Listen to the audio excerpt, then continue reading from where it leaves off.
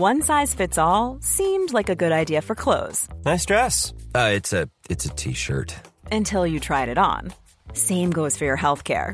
That's why United Healthcare offers a variety of flexible, budget-friendly coverage for medical, vision, dental, and more. So whether you're between jobs, coming off a parent's plan, or even missed open enrollment, you can find the plan that fits you best. Find out more about United Healthcare coverage at uh1.com. That's uh1.com. Everyone knows therapy is great for solving problems, but getting therapy has its own problems too, like finding the right therapist, fitting into their schedule, and of course, the cost. Well, BetterHelp can solve those problems. It's totally online and built around your schedule. It's surprisingly affordable too. Connect with a credentialed therapist by phone, video, or online chat, all from the comfort of your home. Visit BetterHelp.com to learn more and save 10% on your first month. That's BetterHelp, H-E-L-P.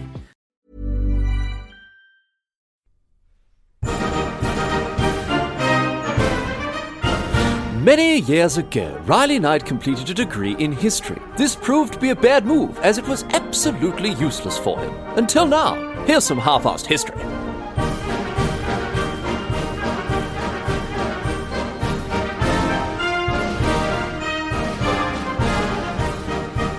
What's going on, mate? Great to have you along for some more half-assed history. This week on the agenda, going to be having a chat about one of the most famous figures in the history of music, Wolfgang Amadeus Mozart, a composer whose influence on Western music can't really be understated. He was just that important a bloke, really. And everyone's heard of him, of course. Everyone's heard of this fella, and with good reason. He was one of the most gifted and prolific composers in history. He wrote well over 600 works, 600 pieces of music, despite only living to his mid-30s, so he was just crapping music out all over the place. In his earlier life, he started as a child prodigy. He was composing and performing music at an age where, you and I we were still learning how to tie our shoelaces and we're bloody eating our boogs as a snack. But even at this young age, he travelled extensively throughout Europe. Throughout the course of his entire life, really, he travelled a fair bit, entertaining the nobility and the royalty everywhere from, France and Britain to Italy and Austria. And he met a bunch of very famous historical figures during his travels and built on his prodigal skill as a child, when he was a child, a youngster, to become a famous, a talented, and again, just ridiculously prolific composer. And whether you know it or not, you definitely will have heard Mozart's work before. It is just that famous. It's just everywhere. Every time there's a film that has a fancy garden party scene or something like that, they'll be playing one of his string quartets in the background, I guarantee it. Unfortunately for Mozart, though, real financial success eluded him for much of his lifetime, even as he spent, the earlier stages of his life travelling extensively to seek employment at a noble court somewhere in Europe. But even without a huge amount of financial success, certainly he enjoyed fame and a decent amount of fortune, though. He was very well known. The music he wrote was performed and celebrated throughout Europe, even, during his lifetime, which isn't always the case with many gifted artists. And because his story is such a long one, even though he didn't make it out of his fourth decade, he did live a very interesting and full life. So what we're gonna do because of that, we're gonna split this story across 2 episodes. Today we're going to talk about his childhood, his young adulthood, the travels that he went on, his attempts to find gainful employment, the works that he created during the earlier stages of his life, and then we'll be back next week to talk about his time in Vienna. And some of the associations he had there with other famous composers like Joseph Haydn. And then also, obviously, of course, next week we'll have to talk about his untimely death at the age of 35. So throughout these episodes, I'll also be playing some of the music that he wrote. So keep an ear out, see if you recognise any of it. You probably will recognise some. There's a good chance you will. It's just that famous, as I say. But here we go. Let's get underway with the story of Wolfgang Amadeus Mozart, one of the most famous composers in the history of music, if not the most famous classical composer in history. Off we go. Here we go. So going all the way back to 1756, to the 27th of January specifically, when a son was born to Leopold Mozart and his wife Anna Maria in Salzburg, which was part of the Holy Roman Empire at this point, today obviously part of modern-day Austria. Now, this young son, he was named, you ready for this? Johannes Chrysostomus Wolfgangus Theophilus Mozart at his baptism, which is a bit of a bloody mouthful. there, but he became known to history, of course, as Wolfgang Amadeus Mozart, although that version of his name, particularly the Amadeus part, was only very rarely used in his lifetime. He called himself Wolfgang Amadeus Mozart with a little sort of French acute thing on the last E of Amadeus. He dropped the us from the Amadeus, but we know him as Wolfgang Amadeus Mozart, W.A. Mozart. Anyway, Mozart's dad, Leopold, right? He was an established music teacher. He was already teaching Mozart's older sister, Maria Anna, who was nicknamed Nannerl, how to play the keyboard when Mozart was very young. Maria Anna, or Nannerl, was about 4-5 years older than Mozart. And young Mozart began to take an interest in the music that his dad and sister were making. And by the age of 3, he was already starting to fiddle around with the clavier, working out little chords and the like. And by the age of 5, if you'll believe it, he was already composing pieces of music. I mean, composing at this point, when you're 5 years old, it's an interesting verb to use for someone who is such a tiny little child. But I mean, that's what he was doing. He would make up these tunes, he'd make up little pieces of music, and his dad would write them down.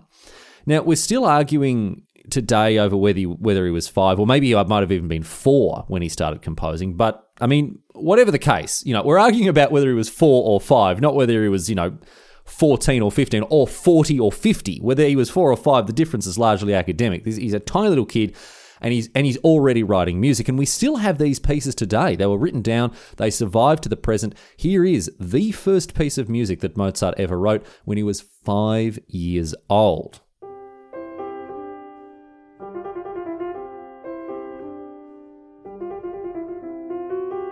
Now, this piece of music has the very catchy title of Andante in C, K1A. Now, they didn't give pieces of music the same sort of names. We didn't have Wonderwall and Africa as the names of tunes back then. They were, largely speaking, named after how quickly they were played and what key they are in, so Andante in C.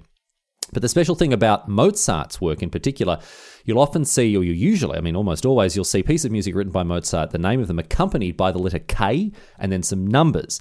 Now, the K stands for the Köchel catalogue, right? Because this was made by a bloke who was named, his name was Köchel, obviously, and he catalogued Mozart's works. That's why it's called the Köchel catalogue. It makes a lot of sense there.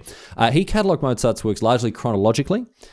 So K467, for example, was catalogued as the 476th piece that Mozart wrote. Now, the catalogue has been revised, it's been updated over the years, but it is still the method that's used, broadly speaking, to organise Mozart's enormous oeuvre of compositions. And a note for all the music nerds that are listening, you probably already have realised that I'm going to use the 6th edition in today's episode, given that we started with the Andante in C rather than Minuet in G. Obviously, we're using 1A there. Whatever, 6th edition.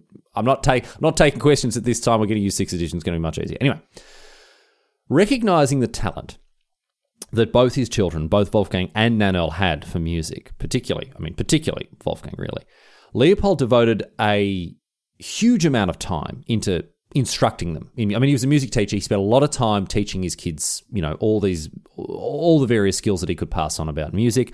He also taught them other things, reading, writing, maths, history, languages, all sorts, but much of their education as young children was focused on music, and with good reason. Both Nannerl and Mozart were child prodigies when it came to learning and performing music. There's no doubt about that, and Mozart in particular was always hungry for more. He was insatiable, his appetite for music. If he wasn't practicing, learning, if he wasn't composing, he would pick up new instruments and learn them. He taught himself the violin effectively, and he took instruction from his dad on the keyboard instruments like the harpsichord, later on the piano, of course.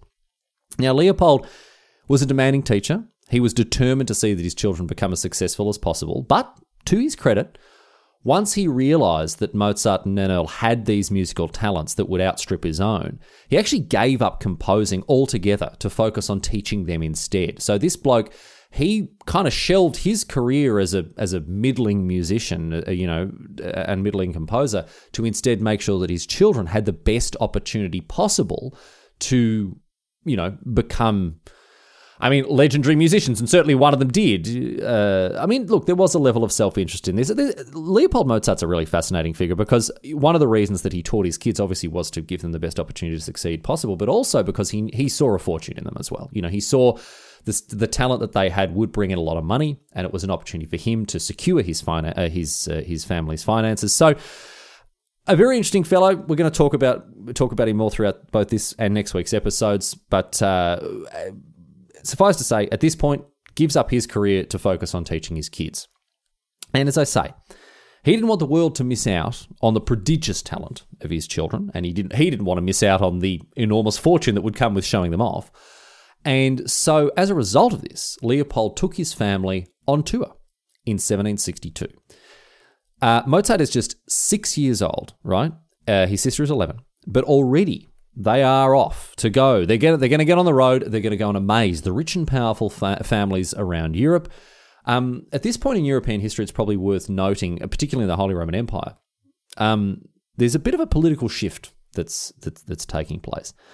Obviously, this will crystallize towards the end of the century with political upheaval in the form of things like the French Revolution, Napoleonic Wars, whatever else. But right now, the Holy Roman Empire is becoming more fractured than ever. Various leaders, there's nobles, royals, aristocrats in general, whatever, they're all vying to impress and outdo each other in various ways. And, unusually, in terms of from a historical standpoint, not just on the battlefield. They're not just fighting wars over supremacy. An aristocratic court was expected to have a robust cultural component as well. Wealthy aristocrats became the patrons of artists and musicians as well, so as to attract other illustrious visitors to their court and also impress anyone who came to visit, from other noble families or other realms. And Leopold very much had this at the forefront of his mind as he packed up his young family and took them on the road, because he wanted to take, his gifted children and perform in front of all these aristocrats, hopefully make connections and earn himself some spondula, maybe even secure a position at a court as a more permanent thing rather than a traveling musician. He wanted to actually set himself up or his children up as court musicians. So they head off from Salzburg and they head to Vienna first. And Mozart and his sister there, they played in front of some of the most powerful people in Europe, including Empress Maria Theresa herself and, interestingly, the future Queen Marie Antoinette of France. She was the same age as Mozart, just a little kid. There are some stories about them meeting and having, an adorably childish interaction. Apparently, at one point, Marie Antoinette fell over and Mozart helped her up and kissed her hand and said he would marry her. I don't know if it's true. It's a nice story. It probably didn't happen. But the Mozarts cleaned up in Vienna. They were very, very bloody busy as news of these amazing kids spread. They were in high demand amongst the Viennese nobility, and they performed multiple times a day for various audiences. But after so as a result, right, after a single week of doing this, a single week of going around Vienna and these kids putting on these performances, the family earned more than 2 years' salary. Based on what Leopold had been earning previously, in 1 week, they earned 2 years of his former salary. So they are off to the races. Money is flowing in. A bloody lucrative gig it is, to say the least. The Mozart kids, they're an absolute sensation, and people couldn't wait to see them. And so as a result of this, Leopold planned a grand European tour that would take the family across all the cultural capitals of the continent so as to get his kids and their talent as much exposure as possible. Now, I'll give you an idea of what these performances look like. During these performances, little Mozart, he'd come out dressed in a wig, wearing a little sword, so cute, all dressed up like a fancy gentleman, Nannerl too, in rich clothing. They'd come out, he and his sister would play music that should have just been, well beyond the ability of any kid anywhere, right? Impressive to the point that, adults wouldn't be able to play it. And they'd also perform tricks, like playing pieces with their hands underneath a cloth that covered the keyboard so they couldn't see the keys that they were hitting. It would have been an incredible thing to see. Imagine these tiny little kids, coming out, giving virtuosic performances in front of people. And even at the time here, people knew that they were witnessing a very rare and a very special talent. So Leopold and the rest of the Mozarts, they hit the road and they're off through the continent. They travelled first to Munich and then through modern-day Germany to Frankfurt and Cologne before heading into the Austrian Netherlands, today's Belgium and Luxembourg. And during this leg of the trip, and in fairness for the rest of it, they performed in front of some very famous and important people that you will have heard of For example, Johann Wolfgang von Goethe in Frankfurt, they played for, this bloke who was only 14 at the time, but he would go on to effectively be, roughly speaking, the German-speaking world's Shakespeare. They played in front of Princess Anna Amalia of Prussia, who was the sister of Frederick the Great in Aachen, episode 1, get across it. They then, from the German-speaking part of Europe, they headed into France. And in France, they played for the French royal family at Versailles. And it was while he was in Paris that Mozart's compositions first started to actually be published. They'd been written down, they'd been notated by his dad or whatever else, but now they were made publicly available. This kid is 8 years old, and he's already a published composer. When I was 8, I was having trouble bloody putting Lego sets together, reading the instruction books, and this bloke is writing music that is being published. Unbelievable. In 1764, they left Paris, they travelled to London, and there they played for King George III. This is the very same King George III that listeners from the United States will recognise as the villain from, the ridiculous jingoistic tales of the American Revolutionary War. And they actually stayed in London for quite some time. Over a year, the Mozart stayed in London. They hadn't planned to visit London, but once they got there, they stuck around for quite a while. And the reason for this was some of the connections that they made. During this stay in London, young Mozart met Johann Christian Bach, son of the famous Johann Sebastian Bach, another legendary composer. Of course, you will have you'll know some of his works: Air on a G String, Brandenburg Concertos, that sort of thing. Now, J.C. Bach, the son of J.S. Bach, he began to tutor Mozart in composition, and musical historians consider this to be a pivotal part of Mozart's musical development. In fact, in London, right, under the tutelage of Bach and, learning so much about composition and musicianship and whatever else, it was in London that Mozart composed his first ever symphony, which his dad once again transcribed for him. And again, I will remind you, he is 8 years old. He is 8 years old and he's already written a symphony. I mean, talk about a bloody overachiever. Unbelievable. Anyway, after this time that they spent in London, which again was very important for Mozart's musical development, in any sort of scientific evaluation of Mozart's musicianship, you tie a lot to it back to this interaction, this tutelage that he had under J.C. Bach there. Very important time for the young boy. But they left London in mid-1765 and headed back onto the continent into the Netherlands.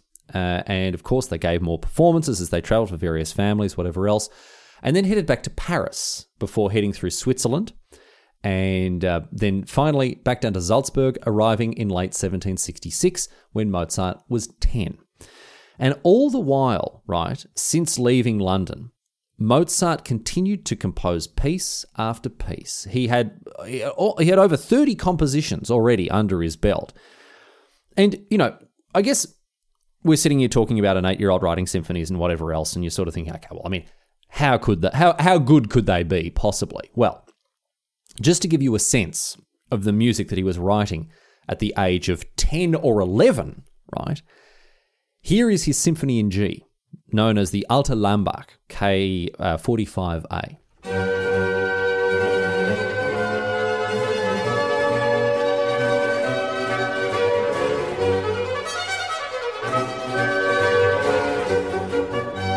This was written by someone who, in the course of regular schooling, would be learning at this point, how fractions work. So this bloke is a fair way ahead of the curve, I would have thought. What's interesting about this tour, however, something I alluded to earlier heading into this episode, it wasn't as successful as Leopold hoped. As much as, the description of it that I've just given you, the way that we've talked about it might make you think otherwise. It actually didn't meet the objectives that Leopold had. I mean, Mozart's name was now very, very well known. He had connections across Europe. His musical genius was famous from Salzburg to London. And in addition, he developed enormously as a composer, as a musician, thanks to his exposure to some of the greatest musical minds of the time, his tutelage at the hand of those like J.C. Bach.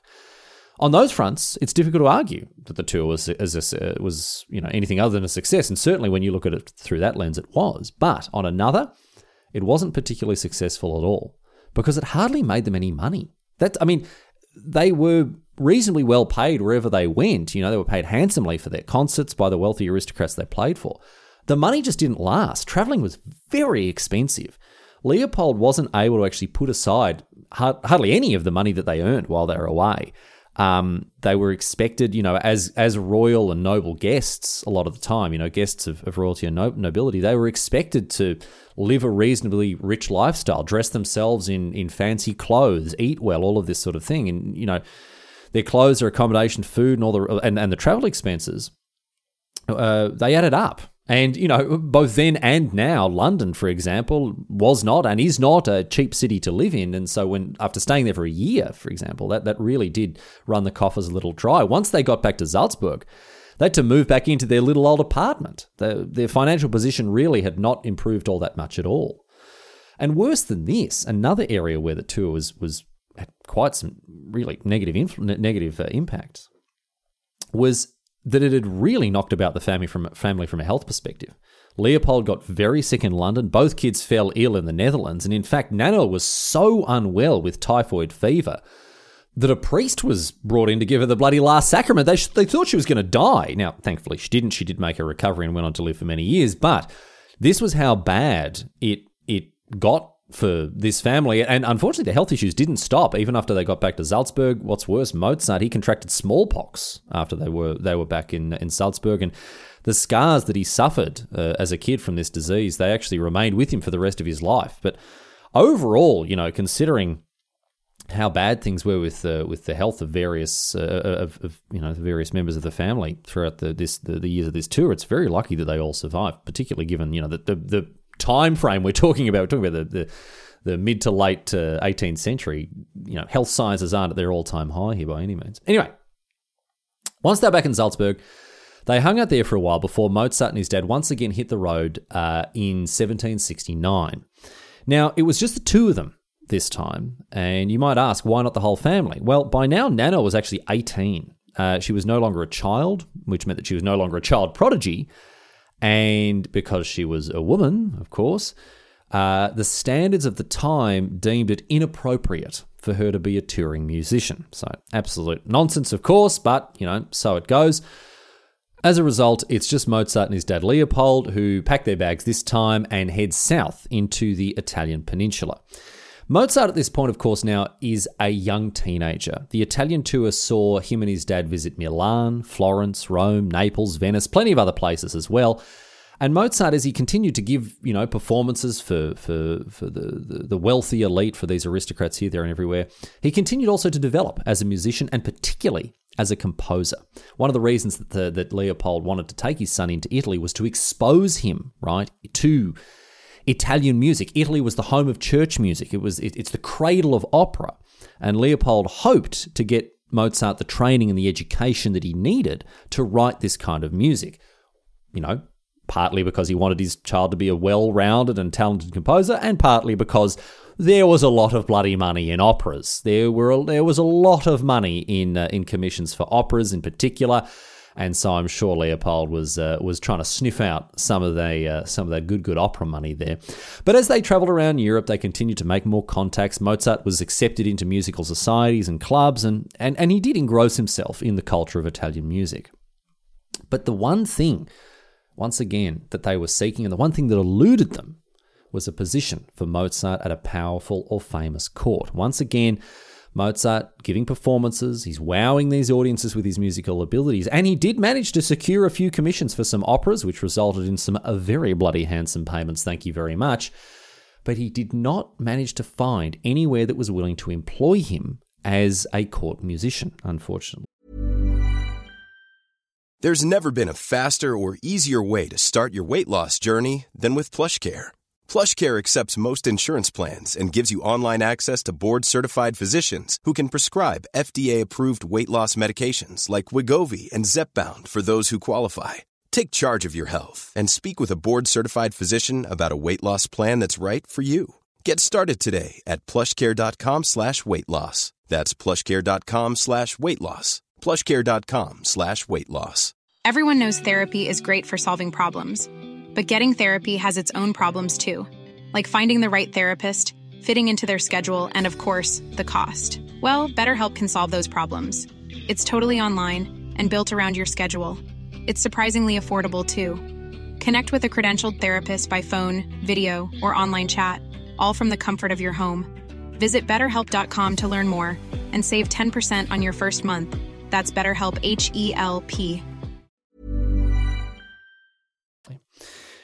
One very funny thing, though, did happen in Italy that I want to tell you about before we head back to them leaving Italy back to Salzburg. I want to tell you about what happened when they got to Rome. In Rome, of course, like every tourist does, they visited the Vatican, and they visited in particular the Sistine Chapel. Classic thing to do as a tourist there, of course. Not going to blame them for that. But in the Sistine Chapel at this point, right, there was a choir that would perform a very famous work called Miserere, right, which had been written by the composer Gregorio Allegri. It had been commissioned specifically by the Catholic Church for their exclusive use in the Sistine Chapel. Miserere had never been published. It wasn't available publicly, right? The sheet music was it was not possible to get it. It was only taught to these singers in the choir who would perform it at the Sistine Chapel, and there was no way to, you couldn't wire yourself up like an FBI witness and take home a bootleg recording of it. That wasn't an option available to you at the time. So the only place in the world that you could hear this piece Miserere by Allegri was in the actual factual Sistine Chapel sung by these 9 blokes who had been taught to sing it, right? Now, because it was a very complex piece of music with 9 intertwining vocal harmonies, right? It wasn't the sort of music that you could just hum to yourself, go home, write down, and then put on a performance of yourself. Except that's exactly what Mozart did. He listened to one performance of it, went home, and wrote it out just like that from memory. This kid transcribed a 9-part vocal harmony from memory after listening to it once, and then, just because he thought he'd made a couple of mistakes, he went back a couple of days later to the Sistine Chapel, listened to it again, came home, corrected the minor mistakes that he's made, and now this piece of music that the Catholic Church had kept secret for over a century was finally in the hands of the public. He had finally unlocked this secret, and now everyone had access to Miserere. Interestingly, here's what I find really funny about this story, though. Quite aside from the fact this teenager has gone home and Shazammed a piece of music he's listened to once, right? When the Pope, right, Pope Clement XIV, heard about this, I mean, you can imagine, right? Well, the Catholic Church, they don't take kindly this sort of behavior. You can imagine the sin and the fire and the brimstone being chucked about. I mean, that's what you're guessing, right? Not at all. Pope Clement XIV, right, instead invited Mozart back to the Vatican and bloody knighted him by way of congratulations. He was that impressed by this young boy's, aptitude with music, by the skill that he had in again, effectively Shazamming this song, ripping off this piece of music, that he was knighted. He was given a papal knighthood. So quite an incredible turn of events there for Mozart. Anyway, between 1769 and 1773, Mozart, Leopold, they cut about Italy. They returned to Salzburg every now and again. But just like the earlier Grand Tour, they didn't have a lot of success in trying to in nailing down a secure employment, a position of employment for young Mozart. There were positives, sure. I mean, once again, he was exposed to some of the greatest musical talents on earth, all of whom he would obviously soon eclipse, of course, and many of them helped him on his way to greatness. And he also did make a fair whack of cash with the various commissions that he got, particularly for the operas that I wrote. As I said, did very well out of them. And on top of all of this, he kept composing piece after piece after piece throughout this entire period. All these years, he is still writing music, and by the time he's back in Salzburg in 1773, he has written around 150 pieces of music. So his catalogue is already ridiculously large. However, he did fail to gain a position at any of the courts that they'd visited, and what's worse, he had been snubbed by some nobles when they attempted to visit. And the reason for this is not going to surprise you. Leopold was getting a bit of a bad reputation. Some aristocrats described him as a beggar, in fact, pawning the talents of his children as he took them from place to place. Essentially, it was just way too obvious that Leopold was trying to get a lucrative position at court through his son's talent, and because he was so keen, it rubbed people the wrong way. Leopold essentially was that guy who is far too keen for you to watch his favourite anime. He lends you the DVD and everything. Every time you see him, he keeps nagging you, asking you if you've watched it. And some nobles, they could sniff out this desperation. They could sniff out the clout chasing, effectively, that Leopold Mozart was doing here. Sniffing out a mile away. And while the Mozarts didn't necessarily go empty-handed by any means, they did go home rather than, take up an appointment at an Italian court. And the reason that they didn't get to all the courts that they perhaps hoped to is that Leopold at this stage had something of a bad reputation, someone who was on the hunt for a position that, maybe people weren't super willing to grant him. Anyway, after returning from Italy to Salzburg one final time in 1773, Mozart, who is now 17 years of age, he did finally get a position, but it wasn't the one that he wanted. He was given a position at the court of the Archbishop of Salzburg. This was someone who, his dad was closely acquainted with, and as a result, Mozart was able to get a job, but it was as a relatively lowly assistant concertmaster. Now, he spent the next couple of years working at the court, composing all sorts of music across all sorts of genres. And I guess I should mention what I mean by that here, because genres back then, a little different to what we understand today. Mozart wasn't going and writing, hip-hop and classic rock and then moving on to EDM and speed metal. No.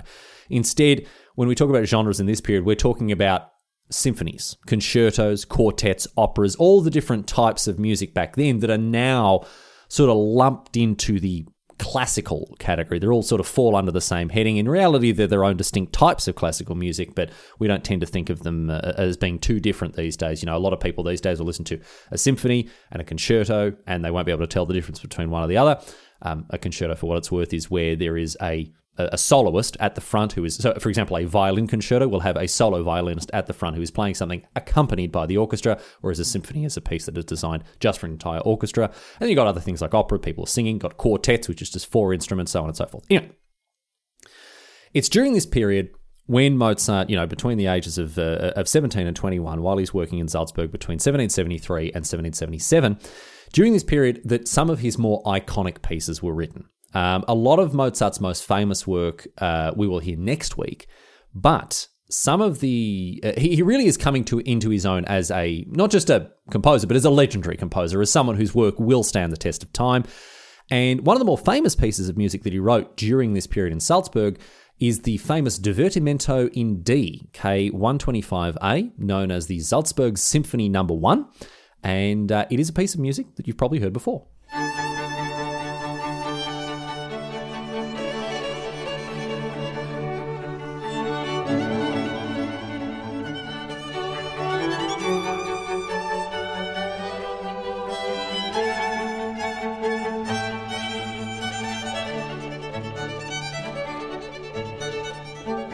And this and so many other pieces were written by Mozart during this 4-year period, as I say, between 73 and 77, while he remained in Salzburg. Occasionally he took smaller trips here and there to places like Vienna or Munich. But during this period, he left adolescence behind and he became a grown man in a figurative sense at least, if not quite a literal one. And what do I mean by this? Well, apparently Mozart, he was quite a small bloke, even by the standards of the period back then. I mean, you might know that humans these days in 21st century are a lot bigger than we used to be. But Mozart was small even for the 18th century. He was very short, he was quite thin, he was a pale fella as well, had a high voice, and he loved to dress richly, and usually wore the classic white powdered wig, so closely associated with his period in history. But as he grew from a teenager to a young adult, he continued to write music the entire time. This entire period, just, again, absurd amounts of music, over 100 pieces in the 4 years that he spent in Salzburg between 73 and 77. That means roughly he was writing a new piece of music once every 2 weeks. Imagine that. And for those of you who aren't too well acquainted with classical music, I want to point out that one piece of music generally involved what we would call today 3 tracks, right? Typically speaking, and again, I know the music nerds are going to say, well, actually, there's not always. I know not always, but typically speaking, a piece of what we today call classical music involves 3 movements, right? So there'll be the first, second, and third movement. Usually, it goes fast, slow, fast. And if you ever go to a musical performance of something like a symphony, a concerto, whatever it is, a quartet, a sonata that has this 3-movement fast, slow, fast rhythm, it's considered improper to applaud between movements because they are considered one piece of music.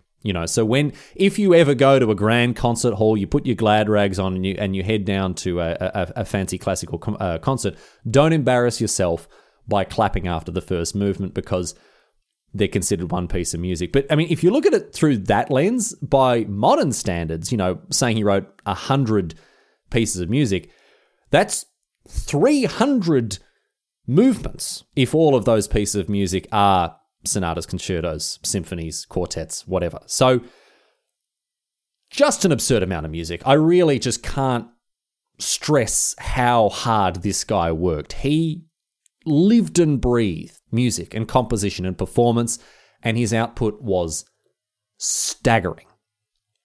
However, he felt ultimately like a big fish in a small pond in Salzburg. And so despite this prolific output, despite a regular salary that was admittedly a little small, and despite his excellent reputation as a composer, Mozart wasn't happy to remain where he was in Salzburg. He wanted to leave his home city. He wanted to seek out new opportunities, particularly to write operas. In 1775, Salzburg's court theatre closed, and so the city basically had never had any operas performed there. And so, because of this, at the age of 21, in 1777, Mozart resigned his position at the Salzburg court, and he went off to seek his fortune, travelling once again, this time, however, without Leopold. Leopold was still in the employ of the Archbishop of Salzburg, who refused to give him permission to leave this time, and so instead, Mozart hit the road with his mum. He and Anna Maria left instead. They packed their bags and they left Salzburg together in September 1777. They visited Augsburg and Mannheim. The Mannheim Orchestra in particular, widely considered the best in Europe. Some very important connections to be made there for Mozart as a young composer. Even today, the Mannheim Orchestra, Mannheim School, is recognised as having had a huge influence on orchestral music and the classical symphony. But there was something in Mannheim, something else that Mozart perhaps found even more interesting and alluring than even the famous orchestra there, because it was in Mannheim that he fell in love. He became acquainted with a family called the Webers, right? And they were a musical family.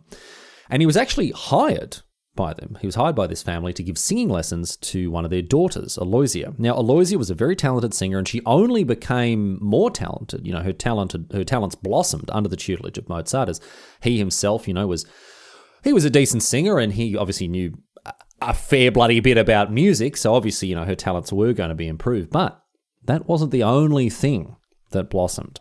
These lessons, they went very well according to Mozart's letters, but they also caused Mozart to fall head over heels in love with his student. He wanted to marry her, but as a 21-year-old travelling musician without a lucrative court position, his prospects were not ideal for a young woman at the time. And because there were no further opportunities that were forthcoming in terms of employment in Mannheim, Mozart had to put money before love, and he had to move on. He knew that there was no way that, a family like the Webers would accept him as a potential suitor for their daughter when he was in such dire straits financially, and so he had to leave his beloved Aloysia behind and seek his fortune elsewhere.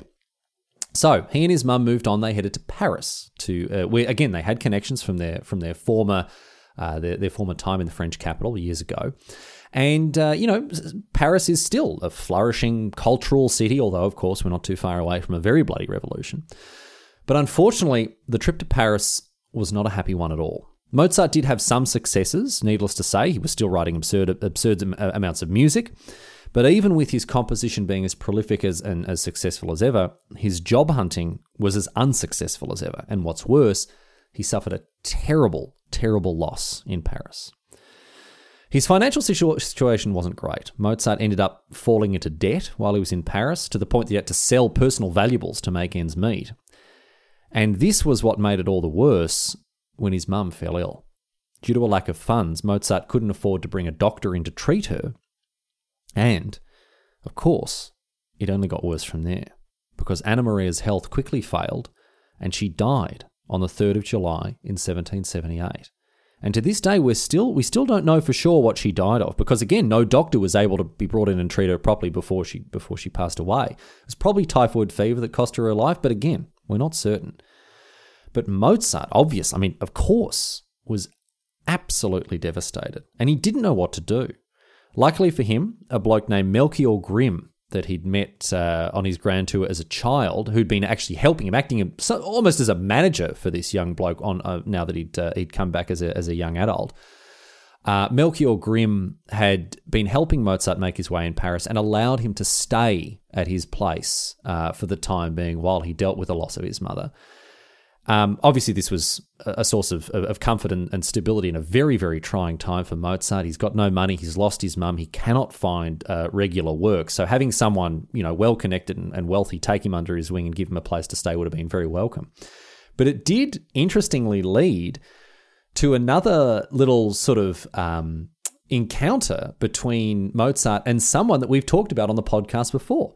One of Grimm's neighbours at this exact time, when Mozart was living with Grimm, was none other than our old friend Joseph Boulon, the Chevalier de Saint-Georges, another talented musician, episode 104, get across it, and it's very likely that Boulanger and Mozart met. They were next-door neighbours, the adjoined building had a shared garden. It's overwhelmingly probable that the two had some sort of an encounter, even if it isn't super well documented.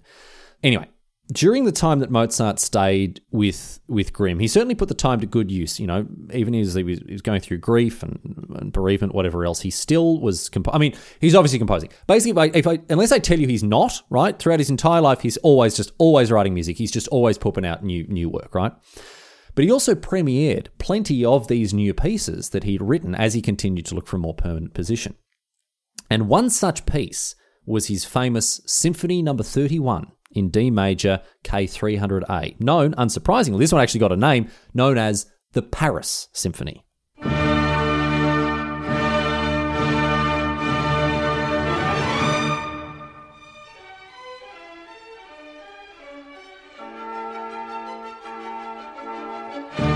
Now, this piece of music was quite groundbreaking, really. It was written for a very large orchestra for the time, although quite a small orchestra by today's standards. It was written with parts not just for strings, obviously, but for flutes, oboes, bassoons, horns, trumpets, timpani, and the relative newcomer to orchestral music, the clarinet. Now, we'll talk about this a little bit more next week, but the clarinet's success as an orchestral instrument, a lot of it comes down to Mozart's fondness for the clarinet. He put it in a lot of his famous works, and this was one of them. Because of the size of the orchestra that was playing it, interestingly, some critics called the Paris Symphony noisy as a result. Imagine them at a modern gig, unbelievable. But the work has nonetheless stood the test of time as a standout piece, which is saying something, given Mozart's ridiculously large catalogue. And it is seen as a point at which, once again, Mozart's skills, his mastery of composition went up another level. It shows us that he was still in the process of honing his craft and on his way to becoming the legendary composer that we all know him as today. Unfortunately, however, you know what I'm going to say, right? Mozart, he couldn't find a position. He just couldn't find a spot at a court anywhere that was going to suit him. He was offered a position as the organist at Versailles, but that's not what he wanted to do. He wanted to write music, and after a while, unfortunately, he wore out his welcome with Melchior Grimm, and relations soured between him and his host. Mozart, on top of this, right, on top of the fact that he couldn't find work, on top of the fact that he wasn't getting on well with Grimm by this point, he also, I don't blame him for this, he didn't like Paris at all. He called it dirty and smelly. He said it was unfit for his work as a musical genius. And he's absolutely bloody right. Some things never change. To this very day, Paris is still dirty and smelly. It's good to see that some historical traditions endure through the centuries. But Mozart, it wasn't just Paris he didn't like. More broadly, he just didn't like the French. He didn't have much respect for the French on a broader level, it seems. In particular, the French language. He wrote in a letter, he described French like this. He said, "The devil himself must have invented the language of these people." And when he was describing French musicians, the musicians that he worked with in France, he wrote that he was surrounded by nothing but beasts and animals. And he also went on to say that the whole of French music is not worth a sou, which was an old type of French currency. So Mozart, not a fan of Paris, not a fan of the French, and particularly not a fan of French music. Sorry, Daft Punk, Mozart really did you dirty there. And because of all this, and other reasons on top of that as well, the loss of his mother, the lack of employment, whatever else, Mozart ended up leaving Paris. Still virtually penniless, right? And still feeling pretty ordinary about everything. And he returned to the Holy Roman Empire. He returned to Mannheim, but he found that Aloysia Weber wasn't there anymore. She had moved to Munich. And when Mozart went to Munich, he found that Aloysia's career as a singer had taken off, and if she had had any interest in him before, she certainly did not now. She was essentially a pop star, right? Far too big time for someone like Mozart. Imagine that. Imagine someone being too big time for Mozart, mate. Anyway, with no prospects for employment or love, Mozart, with a very, very heavy heart, he returned to Salzburg, something that he would have preferred not to do at all, by all accounts, but he had very little choice. After hearing about the death of Anna Maria, Leopold had actually redoubled his efforts to find work for Mozart and, to his credit, had succeeded in lining up quite a reasonable position for his son. Mozart reluctantly returned home to Salzburg in 1779, and there he took up his new position as the organist and concertmaster for the archbishopric, which at least earned him 3 times the amount that he'd earned as the assistant concertmaster previously. But still, he wasn't happy. Not with anything. His career, his location, even the kind of work that he was creating, the kind of work that he was doing. I, again, don't need to tell you, he was still composing, he was still writing music, of course he was, but he wanted to expand the breadth of his work. He wanted to increase its scale and its reach and gain an ever wider audience. But for now, at the age of 23, he's back in Salzburg, back in his home city where he was born, back to being a big fish in a small pond. But what was his next move? Where did he go and what did he do to develop his career further? Well, tune in next week when we hear of Mozart's adventures in Vienna, his association with Joseph Haydn, his marriage, and, best of all, I know you've been waiting for me to mention this, we will investigate his lifelong love of scatological humour.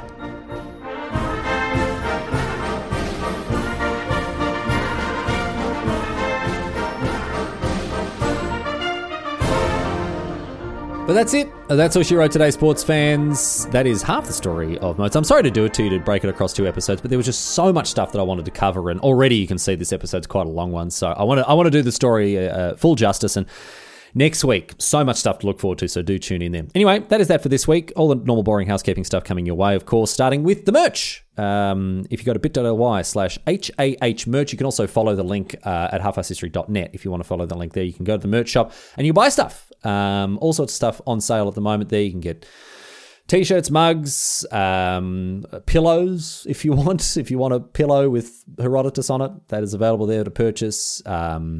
Laptop covers, phone cases, all sorts of nonsense there with all sorts of different designs on it. Blood and Guts and Horrible Murder, it only got worse from there. I mean, go and have a look at least if nothing else, and if there's anything that you spot that you like, well, snag it for yourselves, no worries. But apart from that, halfarsedhistory.net, contact form there if you want to get in touch with an episode suggestion. And of course, all of the old episodes can be found at anchor.fm/halfarsedhistory. Thank you to Anchor for hosting the podcast. Thank you to TeePublic for hosting the merch. And thank you to you for listening. And thank you, most of all, to the Patreons. Patreon.com/halfarsedhistory if you want to get across that and support the show. A great way to gain access to, well, I say a great way, the only way to gain access to behind-the-scenes stuff, uncut episodes, early access as well, show notes, all that sort of thing. So get across that if you're interested. But that is that. I'll see you back next week for more stuff on Mozart. Looking forward to your company then. Leaving you, of course, with a question posed on Reddit. This one comes to us from Redditor Good Ghibli Wibbly, who asks, if Mozart has been decomposing for so long, why can we still find his music?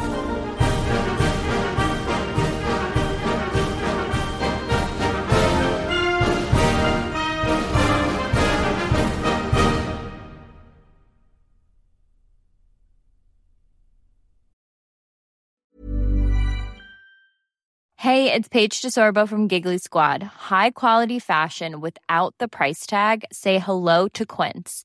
I'm snagging high-end essentials like cozy cashmere sweaters, sleek leather jackets, fine jewelry, and so much more. With Quince being 50 to 80% less than similar brands. And they partner with factories that prioritize safe, ethical, and responsible manufacturing. I love that. Luxury quality within reach. Go to quince.com/style to get free shipping and 365-day returns on your next order.